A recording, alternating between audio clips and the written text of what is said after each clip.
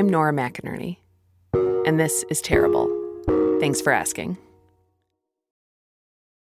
Before Khalil Thompson was a news story, he was a kid. A kid whose mother moved him and his big sister to the suburbs of Minneapolis in pursuit of a safer, better life. And if you had to pick a suburb to have a better life in, you could do worse than Crystal, Minnesota. Yes, it's kind of boring, a little quiet, but it has a great library and some good parks. One of them is Bassett Creek Park. Bassett Creek Park is where Khalil Thompson and his family would go when he was younger. I live a few blocks away from Bassett Creek Park, actually, in a different suburb. I love Bassett Creek Park. It has these huge old trees, this big pond that has all these, I think they're egrets.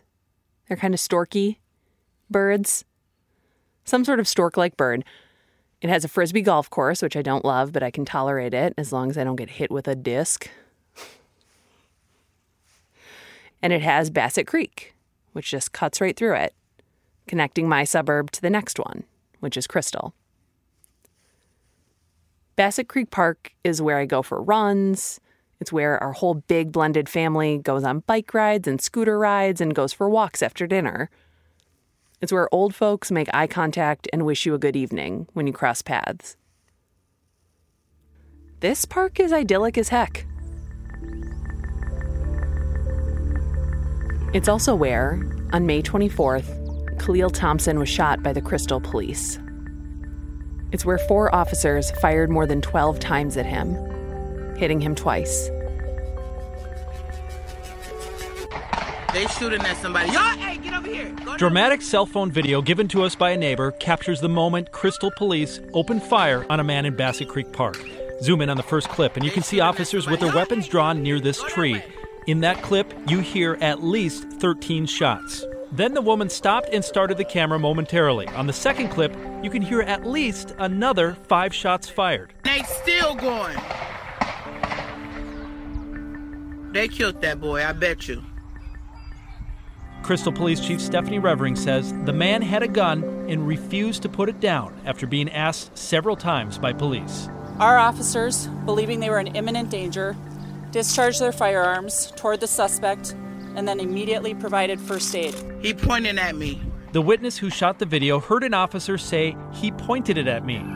Her fourth and final video ends with officers walking toward the direction they were shooting and more police cars responding. News reports claimed initially that Khalil had had a gun, and later revealed it was an airsoft gun, which is like a pellet gun or a BB gun. They look realistic, or they can, and they're supposed to have an orange tip that sets them apart from real guns. Khalil had painted his black. The Bureau of Criminal Apprehension claims that the 4 officers feared for their lives, that they first fired non-lethal rounds, and when Khalil wouldn't put the airsoft gun down, they shot him with real bullets.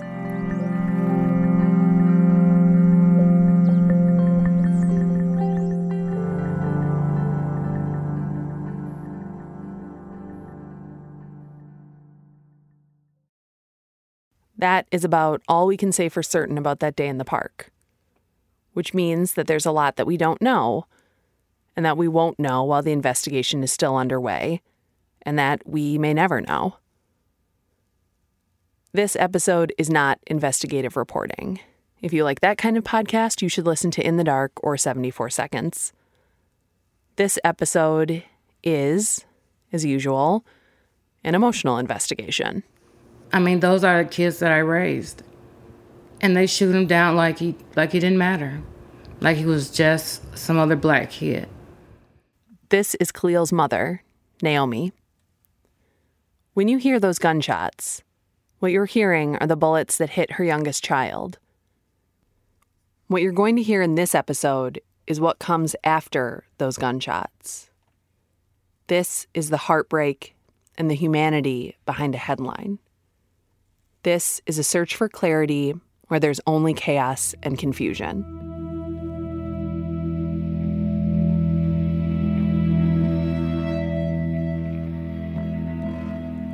About 36 hours after those gunshots were fired, one of our colleagues got Naomi's permission to record a conversation, while Khalil lay across town in critical condition.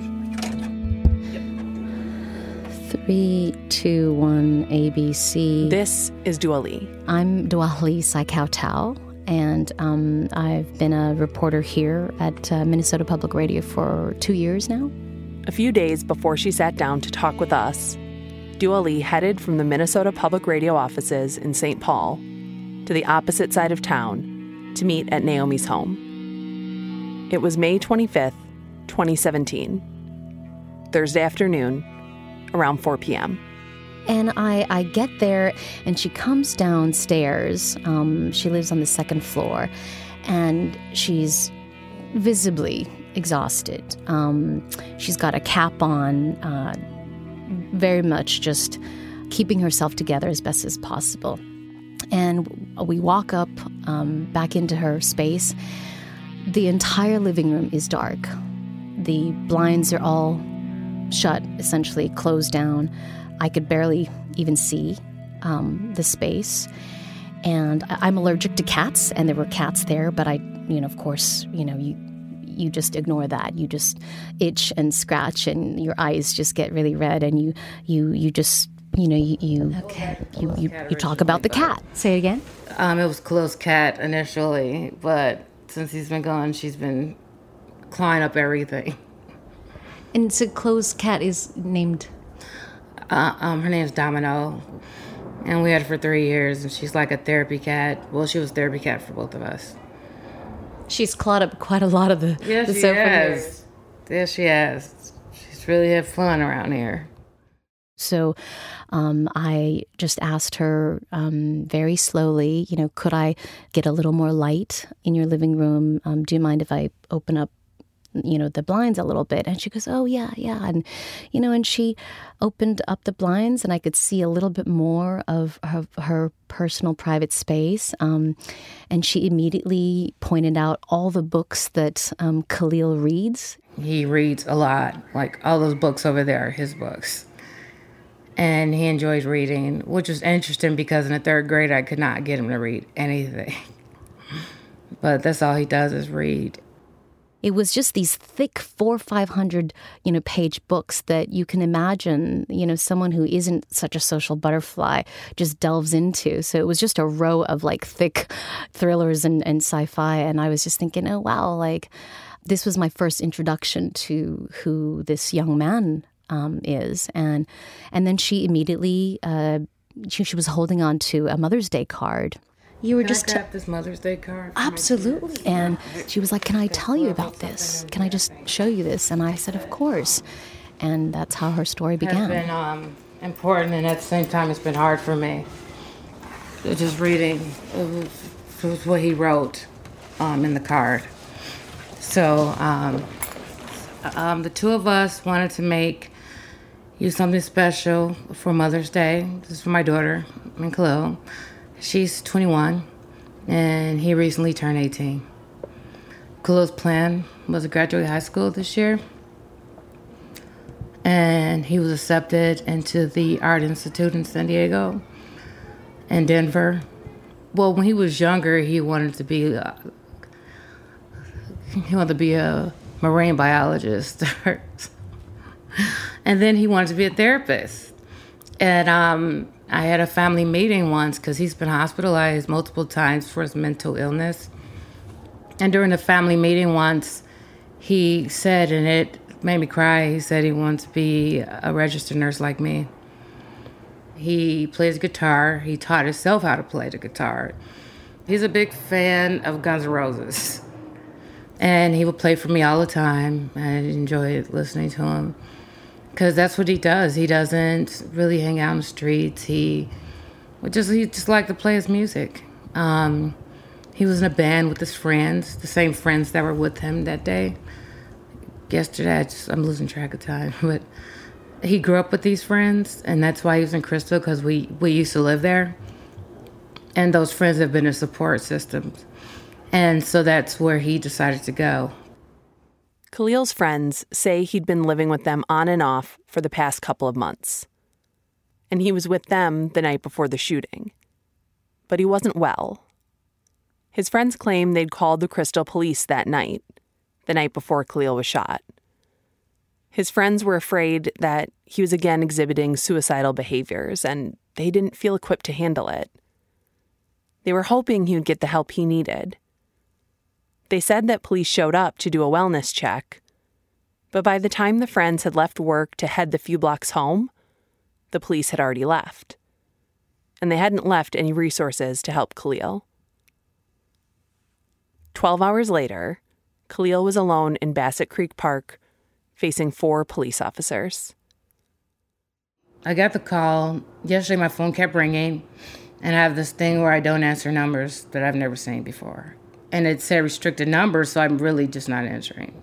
And then my older sister, Tracy, called me, and she said, Khalil had just been shot.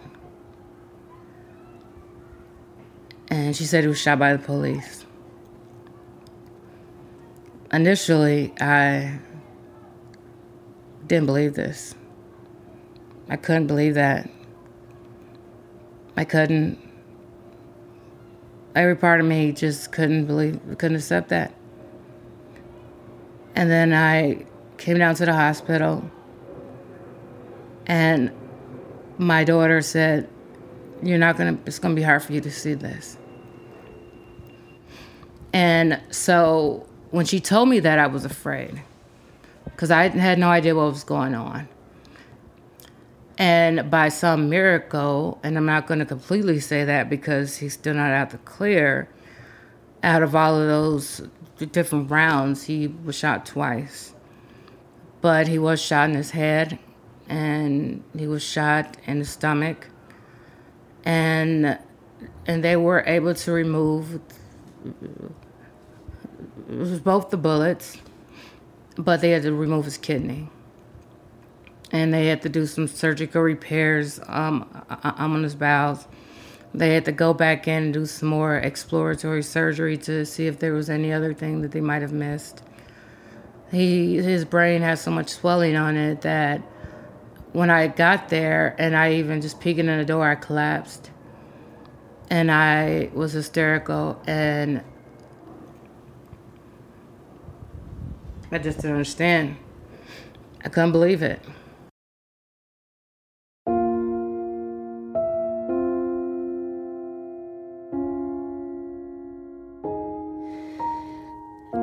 The entire time that she was answering my questions, she was eyes half open. Her body was slumped. And so we went through questions very slowly, very carefully, very softly. And, I asked her, so, were you planning to not go back to the hospital? Well, I'm home because the fact is I've just become too hysterical. I just kind of lost it. I can't see my son hooked up and being intubated and with all the tubes. And then last night they said they had to leave his stomach open because of the swelling, and they couldn't close it. And when my daughter told me that I would have a hard time seeing what I did. I mean, her and the nurse pretty much they had to pull me up off the floor. You simply couldn't look? No, I couldn't. That's my baby. That's my son.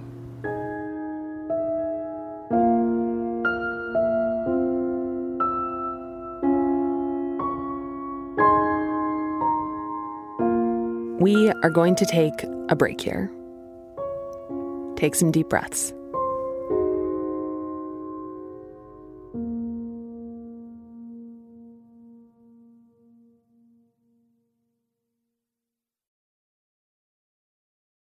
We are talking today about a police shooting, so it's probably appropriate to tell you about the podcast 74 Seconds, which is made here by the Minnesota Public Radio News team.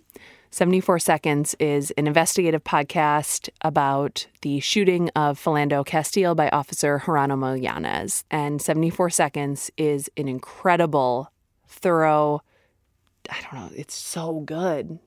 It is seriously the kind of podcast that you will wait on the edge of whatever seat you're sitting on for. Okay, just listen to this. I'm terrible at describing things. This is the story of a traffic stop.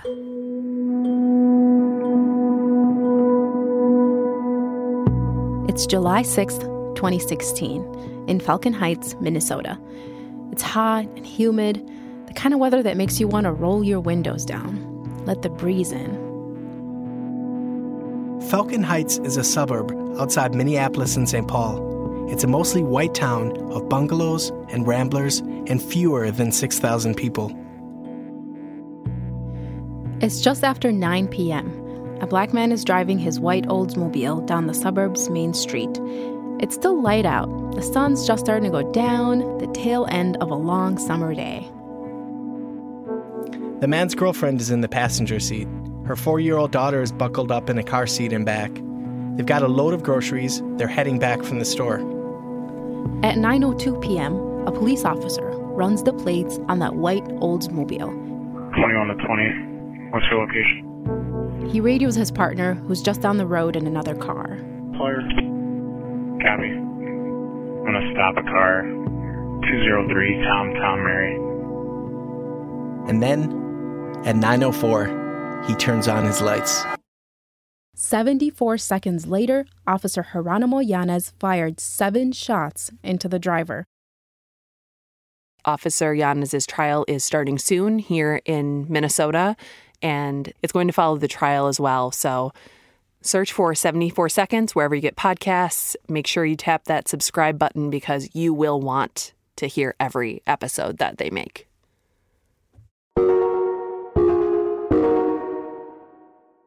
And we're back in Naomi's home, where she's talking to Dua Lee.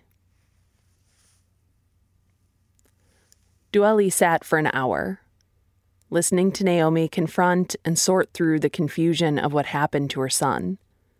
And there's so much confusion. Khalil has been through a lot in his life. Both of his parents suffer from mental illness. Naomi told Dua Lee that she herself suffers from bipolar I disorder.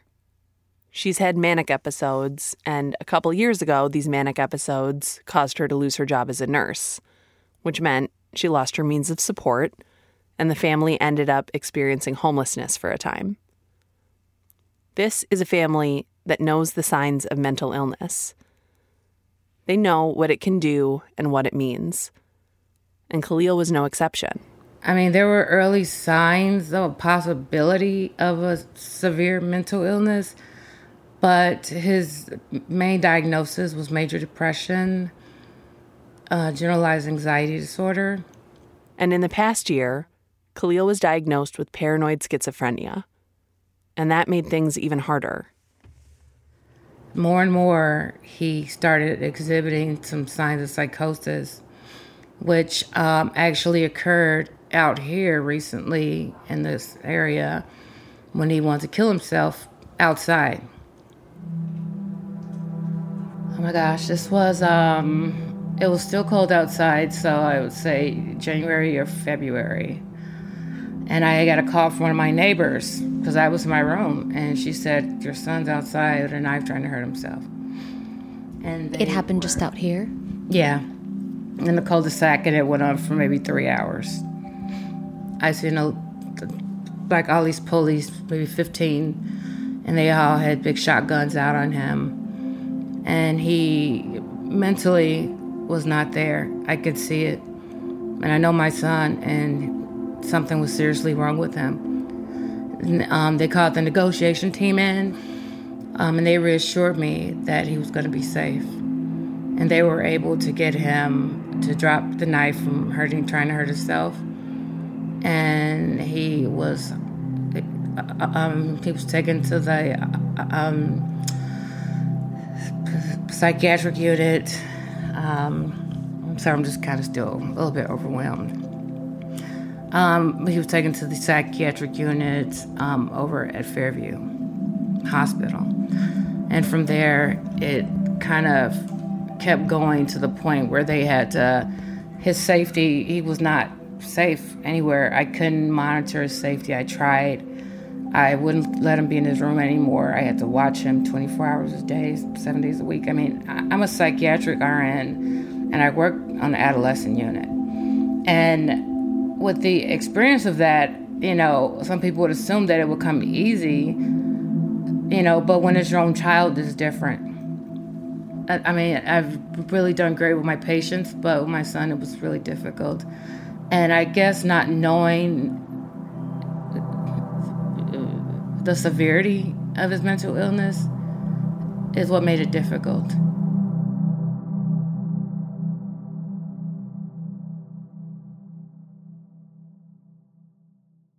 Last summer, Naomi had sat down with Khalil to watch a video. It was a Facebook Live video taken by a woman named Diamond Reynolds. Her boyfriend, Philando Castile, was in the driver's seat of his Oldsmobile, bleeding to death after being shot 7 times by a police officer during a traffic stop in a suburb of St. Paul, Minnesota. The video had gone viral, with millions of people seeing Philando's last moments alive and a screaming police officer. We watched it together, and I saw the look on his face, and we discussed how to handle situations. And it's sad because I got to tell my son how to be safe because of police. Usually it used to be you had to be safe from strangers, and it made me nervous because they were so different. They were very eccentric. And I'm thinking to myself, I have really great kids given the circumstance that I am a single parent, but they turn out so well. As of this recording, it's been over a week since Khalil was shot. There's still no certainty about what happened. The police essentially just go dark on information related to any individual when it involves something as high profile as this. And every time I tried to verify, through the police, they would just send me to the BCA, to the Bureau of Criminal Apprehension, to verify those things. I called the police last night, tried to get through to them, and they were not helpful. They didn't tell me anything. I called again today, left a message. I have not heard anything. And they're aware of who I am. I made it clear of who I was. What do you want to say to them? What do you want to ask? I want to ask, why did they do that to my son?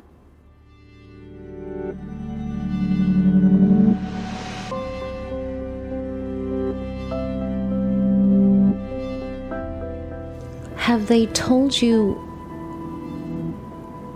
that he will recover? Well, they're not sure. They really can't give me a prognosis. But one thing, the doctors, they've been really good at calling me and give me updates. And I tell them to not sugarcoat anything because I am a nurse and I want to be realistic about things. Just be honest with me. So, but the doctor does feel like his body is really fighting hard. And he believes that there's a high possibility of recovery. So we're just kind of waiting, and that's the hard part for me. That's why I can't sleep and I can't eat. And a part of me feels like, what if I sleep and I get a phone call, and if something happens and I'm not awake, or, I'm afraid to fall asleep. I'm afraid I have no appetite. I can't think. I can't do anything because I'm terrified that my son is going to lose his life.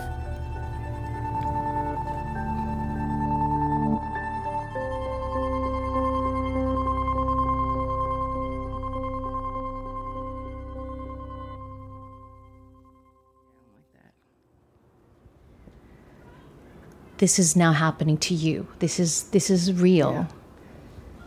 And I just want people to know, what's in your heart right now. They didn't see my son. They didn't see that this kid has a big heart, that he has a promising future. that he was so committed. He's been so committed in the community. And I am so full of rage in my heart because a part of me feels like nothing's going to be done. This is something that's happening all the time, and nothing's going to change. Honestly, what's in my heart is I'm still afraid I'm going to lose my son.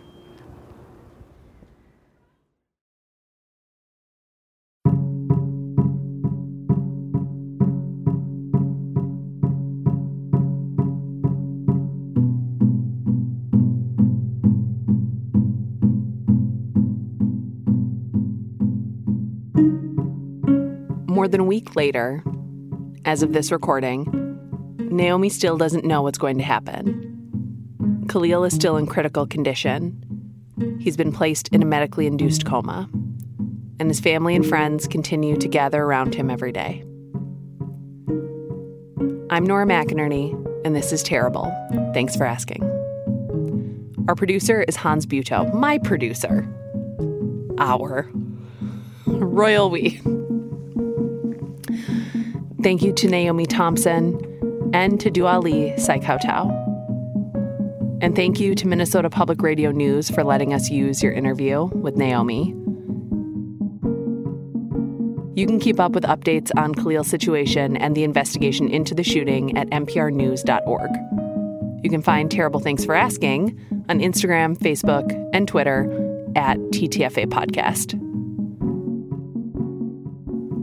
Our theme song is composed by Joffrey Wilson. TTFA is a production of APM, American Public Media.